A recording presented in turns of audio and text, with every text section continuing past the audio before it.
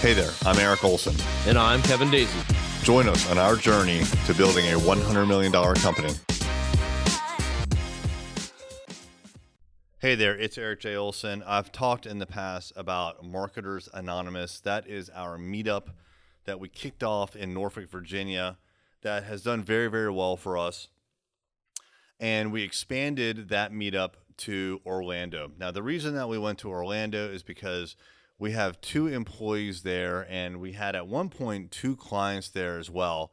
And we thought it'd be a really good idea for us to spend a lot more time in Orlando. And we wanted to meet other marketers, and we wanted to get more business. And so we figured that if we were going to expand to Orlando, then we should bring Marketers Anonymous with us to that new region. I still think it's a decent plan, but our execution just fell a little bit flat, and we recently just stopped supporting Orlando altogether, mostly from Marketers Anonymous standpoint, but then also from trying to get new clients. So it's definitely, I've mentioned this in a previous podcast, that there's a little bit of a bruised ego here. But what we found was that it was extremely difficult to break into a new market when we didn't know anybody and we were just basically dropping in once a month. I had a theory that I could build a network remotely. I didn't have to be physically in a place in order to build a network. And for the most part, it worked.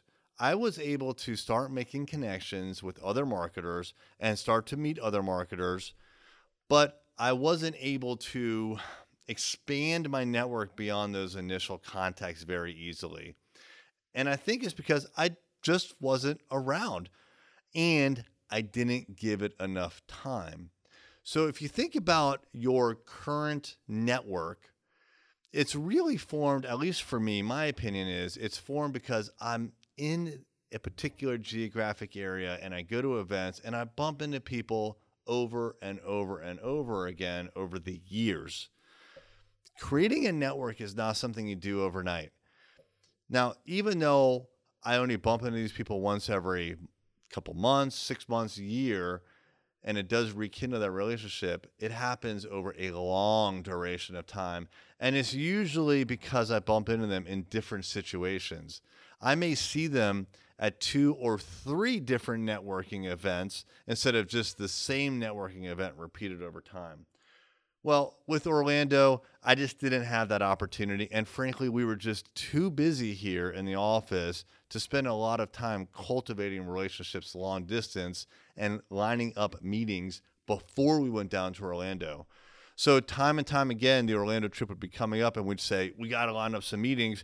And then we'd just get busy and we wouldn't line anything up and we'd just show up and we'd have our Marketers Anonymous meeting and that was it. And we'd fly back. It just wasn't adequate to fly in, drop into a city, have a meetup, and by the way, very few people attended, surprise, surprise, and then fly back that night after the meetup.